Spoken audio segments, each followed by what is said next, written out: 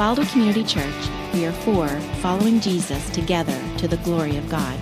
We're for the church, for the community, for the nations, and for the next generation. To contact us or for more information, see our website at wildwoodchurch.org. If you've been with us this month, you know that we are in a series called Joy to the World, as we have been talking about how the Lord has come and how the arrival of Jesus makes it possible for us to have joy, true joy, lasting joy.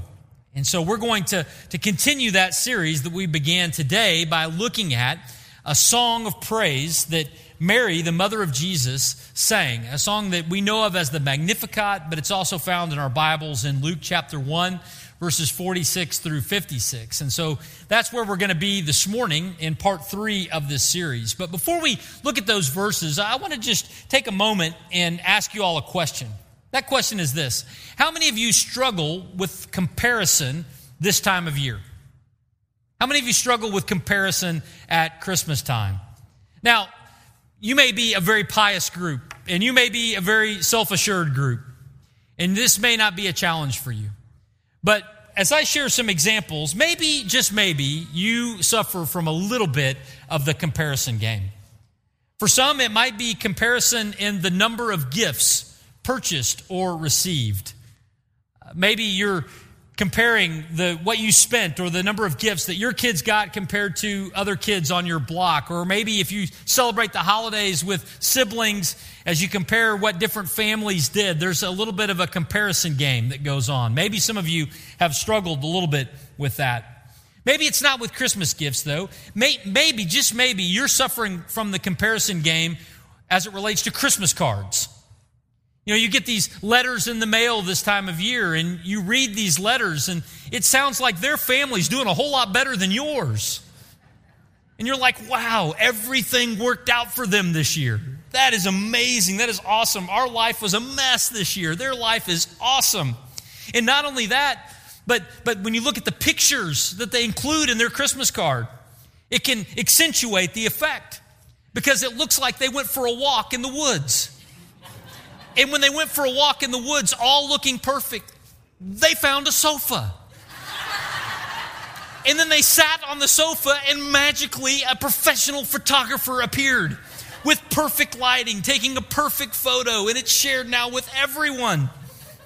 And you're like, when we go for a walk in the woods, all I get is an insect bite. None of that happens with us. I mean, maybe you're struggling with some comparison game as it relates to this time of year. Or maybe it's neither of those things. Maybe it's the exterior decorations on your house. I'm looking at you, men of the room. Maybe when you put that single line of Christmas lights up across the house, you thought it was good enough until your neighbor put in an entire working village of inflatables that dance to different songs. And the comparison game has just got you working in different ways. See, friends, this time of year, we can struggle with comparisons. But if we're really honest with one another, we don't just struggle with comparison at this time of year. We struggle with comparisons all different times of the year. All too often, we can magnify and elevate another person or a circumstance or a situation. We magnify it and we judge our life against it. And when we do that, we find that our joy is often fleeting. Our joy fluctuates because it is difficult for us to hit a standard like our neighbor or like some ideal that we have. It's difficult for us to have our circumstances always work out in our favor. And so if our joy is anchored to those kinds of things, then we will find our joy fleeting. But wouldn't it be amazing? Wouldn't it be amazing if we could find a joy that was anchored in someone who does not change?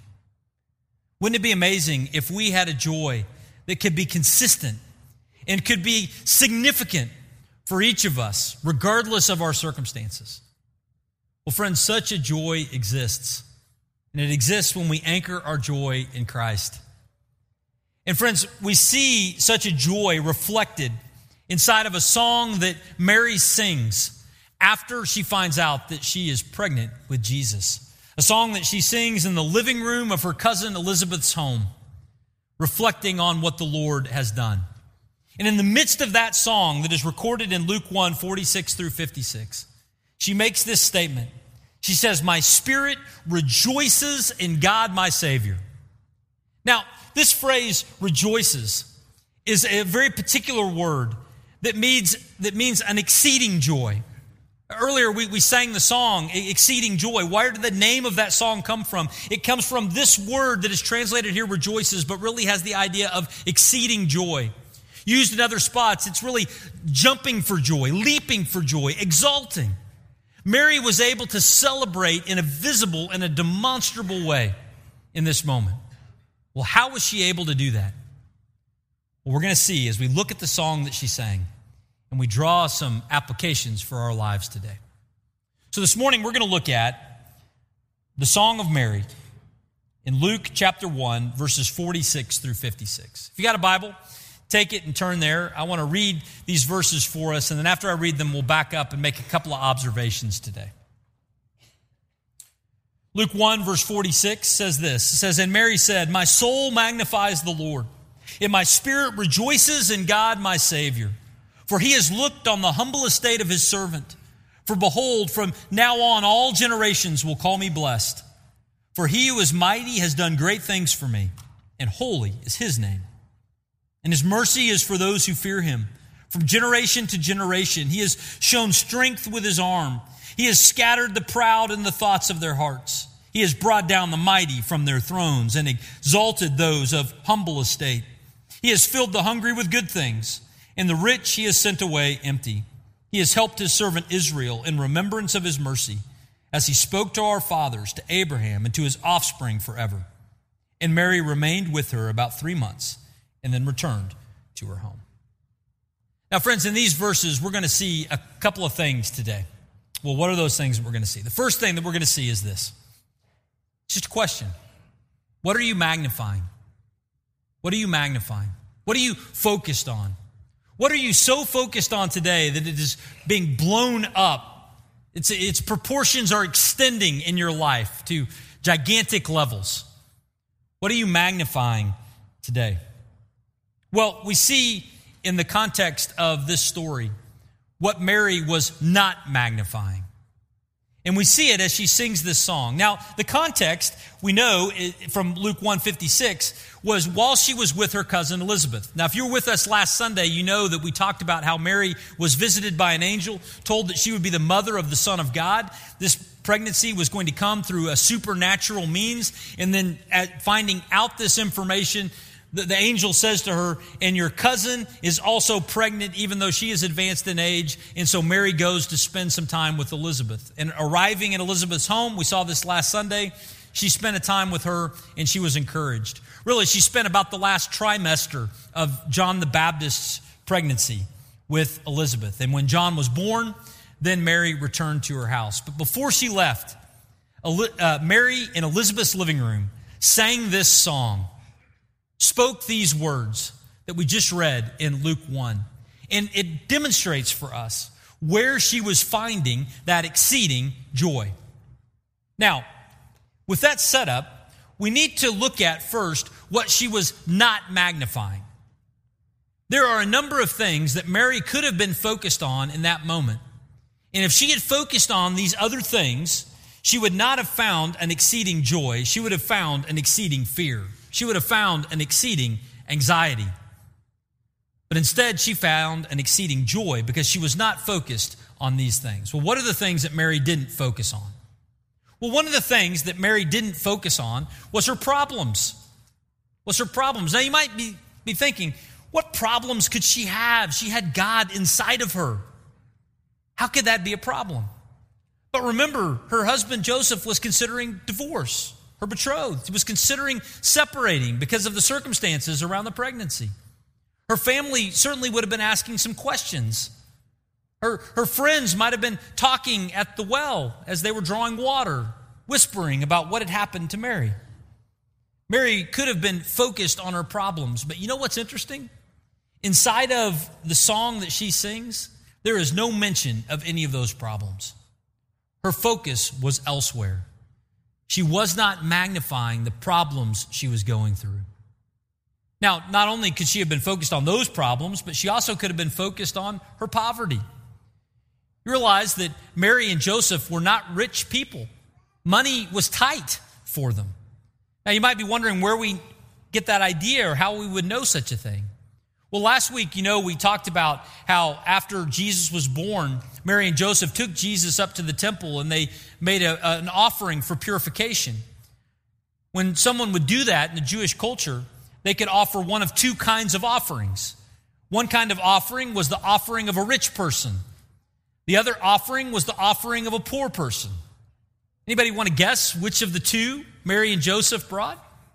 They brought the offering of a poor person. It was a reminder of their state. And yet throughout the song that Mary sings, we don't find her focused on her financial status.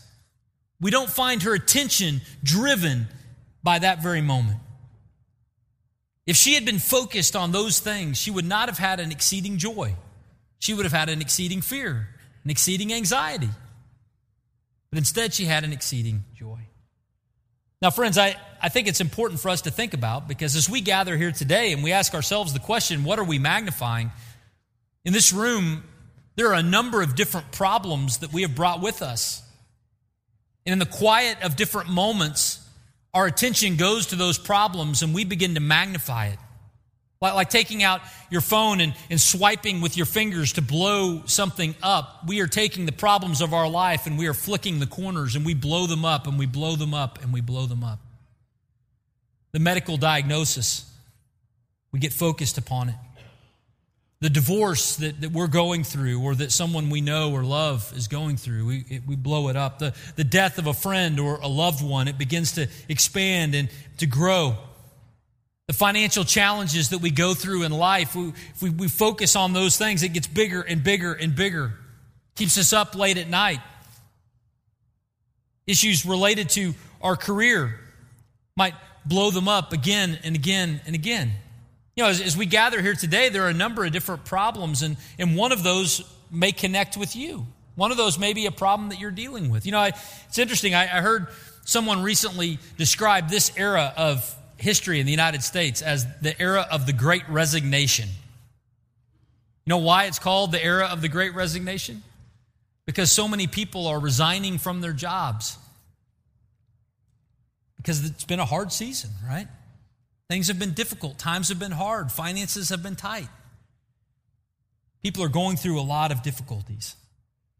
But friends, as we gather here today, if we take our problems and we blow them up again and again and again, if we magnify them and focus on them, we will not find an exceeding joy. Instead, we'll find an exceeding fear, an exceeding anxiety, an exceeding anger, an exceeding sense to grab control, not an exceeding joy. Mary gives us an example of what we are not to focus on, what we are not to magnify. We are not to magnify our problems. But a second thing that Mary wasn't focused on, and that was herself. Mary wasn't focused on herself. It's striking to me that in this song that she sings, she never pounds her chest. She never says, "Look at me. Aren't I awesome? Aren't I cool? I have won the spiritual beauty pageant, and God has given me this great honor because I deserve it." She never says that. Keep in mind that what precedes this is her cousin Elizabeth looked at her and said, "Mary, you're awesome. This is so cool." And she doesn't respond by saying, "You're right, I'm awesome."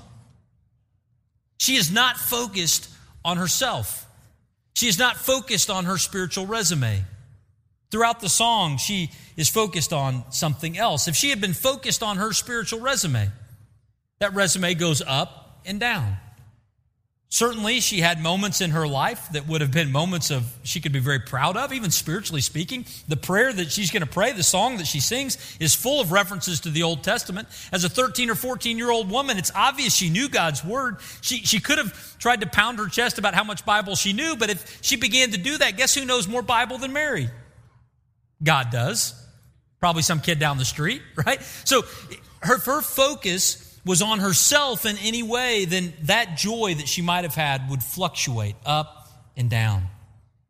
If her focus had been on herself, she would have had this exceeding anxiety this exceeding fear, not an exceeding joy.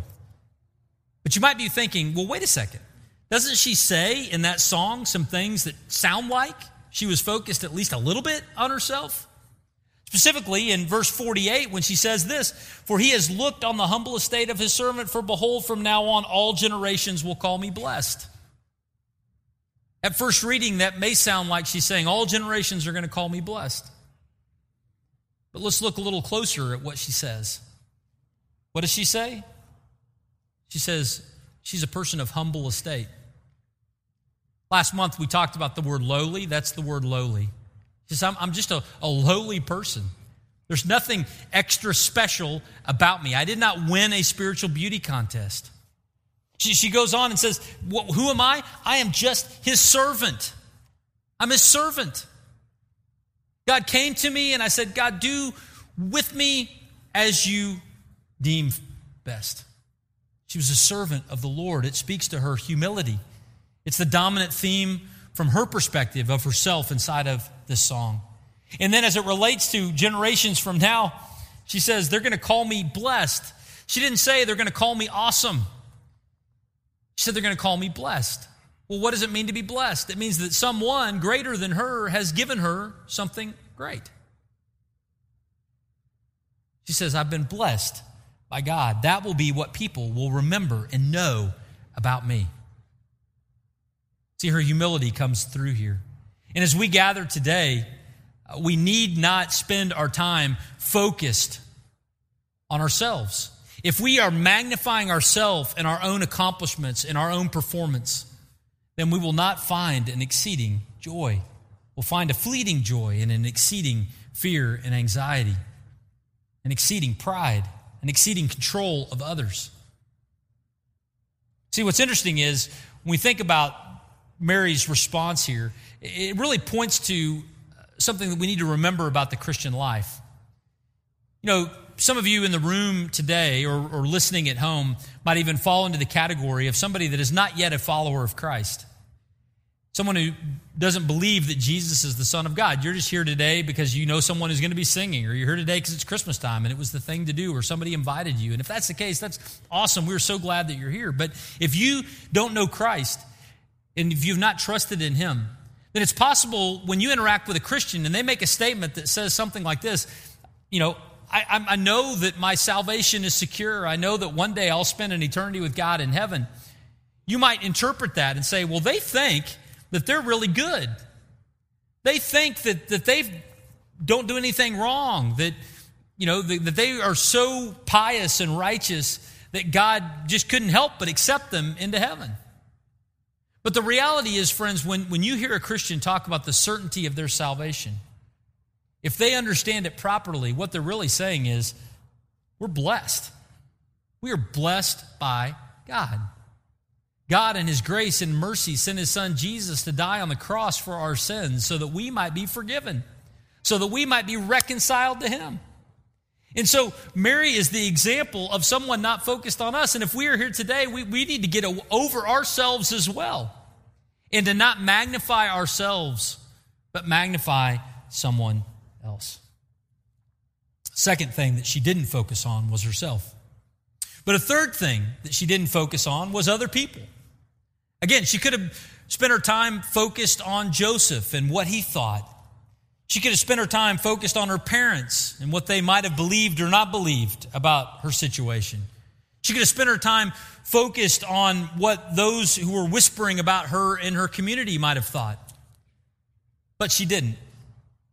As a matter of fact, nowhere in the Magnificat song that she sings do we see any mention of what other people thought of her in that moment, their opinions. She is focused someplace else. And friends, it's a great reminder for us. We too need to not focus upon ourselves or the opinions of others. You know, it's possible that we might think that our spouse's opinion of us is most critical, our roommate's opinion of us, our girlfriend or boyfriend's opinion of us, our parents or our extended family, what they think about us. We might be even driven by what social media thinks about us, where our joy goes up and down based on the number of hearts or thumbs up or likes or smile emojis or whatever your currency is.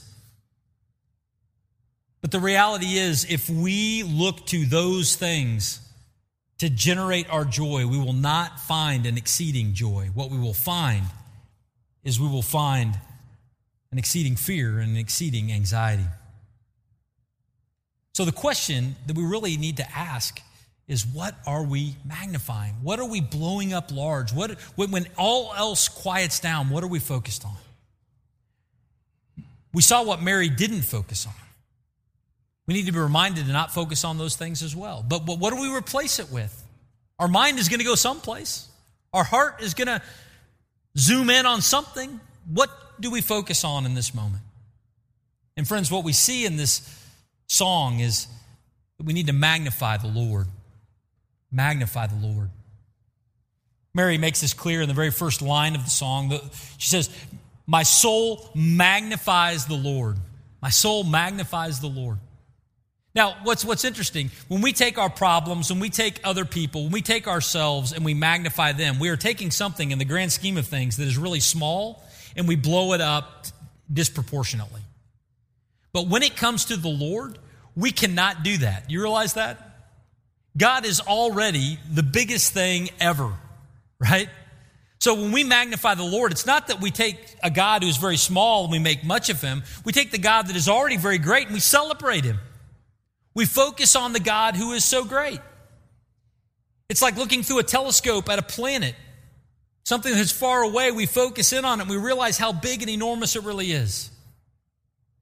When Mary magnifies the Lord, what she is saying is her exceeding joy is anchored to her thoughts and her perspective, zooming in on the reality of her God.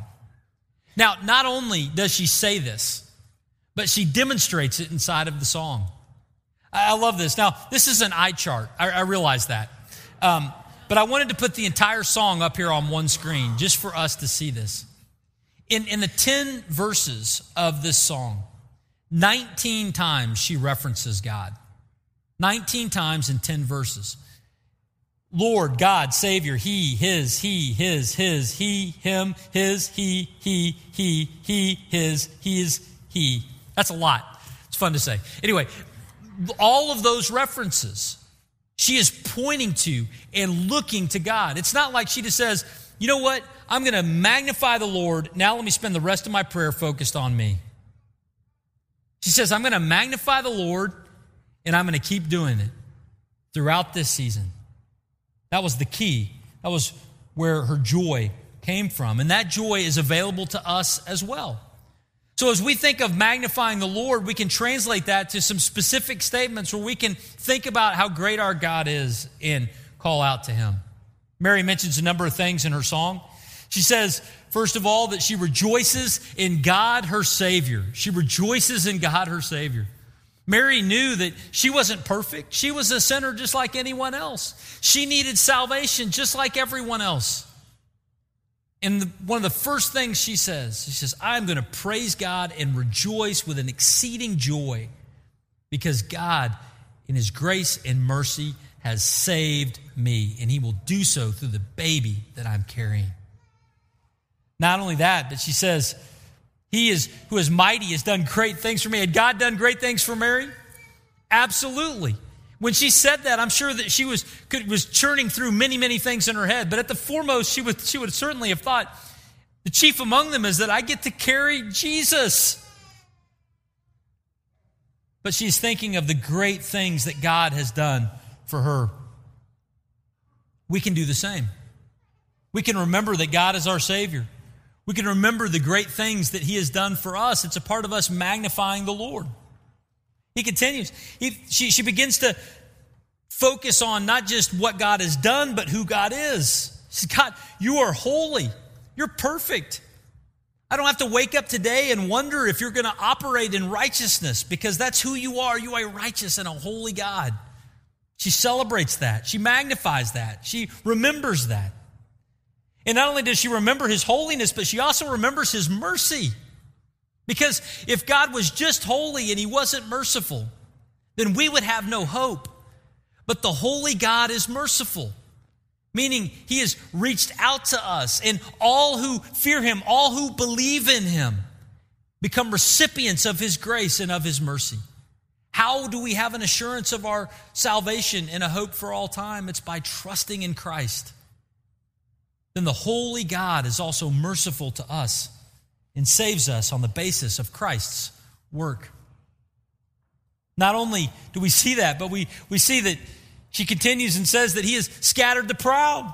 He has brought down the mighty. He's exalted those of humble estate. He's filled the hungry with good things, and the rich he has sent away empty. What is she getting at here? Well, she's remembering all of the statements inside of the prophets that talk about the justice and the righteousness that will come when Messiah comes.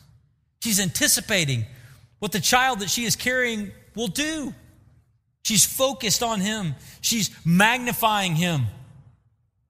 And then she concludes and says that he has helped his servant Israel as he spoke to our fathers. She's remembering back to the promise that God made to Abraham in Genesis chapter 12 to make them a great people and that all the peoples of the earth would be blessed through them. And she says, God, the baby that I'm carrying will deliver on the promise that you gave to our people long, long ago. Friends, Mary was magnifying the Lord. And in her example, we find how we need to respond in this moment. Not in magnifying ourselves or our problem or the opinions of others, but in magnifying the Lord. And so the question for us today is, will we magnify the Lord? Will we magnify the Lord? Well, a couple of ways to help us magnify the Lord this week. The first one is make a list of 5 things that the Lord has done for you. Just today, at some point. Do it over dinner tonight as a family, at lunch today as a family. Make a list of 5 things the Lord has done for you. It could be 5 things, some of them could be characteristics of God. Just like Mary said, thank you that you are holy, God. Thank you that you are merciful. But it also could be things that the Lord has done for you. Write them down. Think about them. And then each day this week, add 1 to it. Review the 5 you had, and then add 1 to it. At the end of the week, when we meet again next Sunday, you'll have a 12 days of Christmas list, and it's not a bunch of birds. What you'll have is you'll have a list of magnification of the Lord, ways that we can declare to him the greatness of who he really is, how we can be anchoring to him to find our joy in him. And then throughout the week, this is a terrible rhyme. I'm an awful poet, but hopefully this helps you remember it. Throughout this week, think, look at he, not woe is me. Rather than looking at the events of our weeks and thinking about just us or other people's thoughts of us or the problems that we're going through, instead, look at these moments throughout our week and think, Lord, where are you in this? And what are you doing in this? And how are you to be praised in the midst of this? Friends, if we want a joy that lasts, we need to magnify the Lord. Would you pray with me? Father God, thank you so much for just this opportunity to be together today. We pray that you would guide us now as we continue our time of worship through singing with our children and celebrating your faithfulness to us as a church family. We are so thankful for the chance to be together today, and we pray a special blessing on these kids who are going to be leading us now. We thank you, and we pray these things in Jesus' name. Amen.